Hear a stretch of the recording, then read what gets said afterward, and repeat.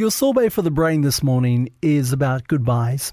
Hard to do, but there's one particular goodbye that is the hardest of all. And that goodbye in our sorbet for the brain this morning comes in the form of a letter from a father to his son. You see, Dad was in hospital and he knew he didn't have long. So Dad dictated his final hopes and dreams for his son to his nurse.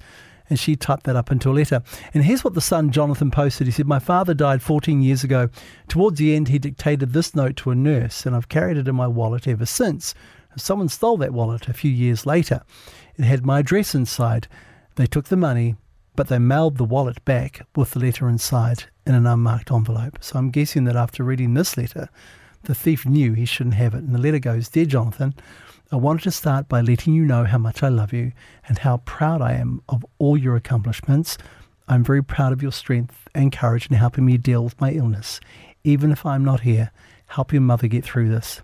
Even if I'm not here, I will always be in your heart and watching over you. In the future, I wish you and your mother all of the happiness that life has to offer. Be good to yourself, to your mother, and to your future family. I will always love you forever. With all my love, Dad." I mean, thieves suck, but maybe not all of them are as he bad said as he you didn't think. care about the money. He just needed to get that letter back. And back in 2022, I found a letter that my mum wrote to me when, what was it, 1989. I'd lived in Wellington for a year. And so she would write to me like every month. And one of the letters I found, she just, updating what happened with Dad and her and my sister and my nephew.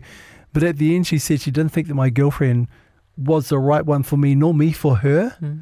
And I read that. I remember at the time reading the letter going, I didn't talk. I was 23. I didn't talking about. I didn't know what you're talking about, Mum. Oh my gosh, Mum. And of course, fast forward, Mum was right. So They always are. They always are, aren't they? So if you have those letters, man, keep them up. I've got them in a box now. I'm so glad that I found them. And yes, the kids can have those as well. And that is your sorbet for the brain.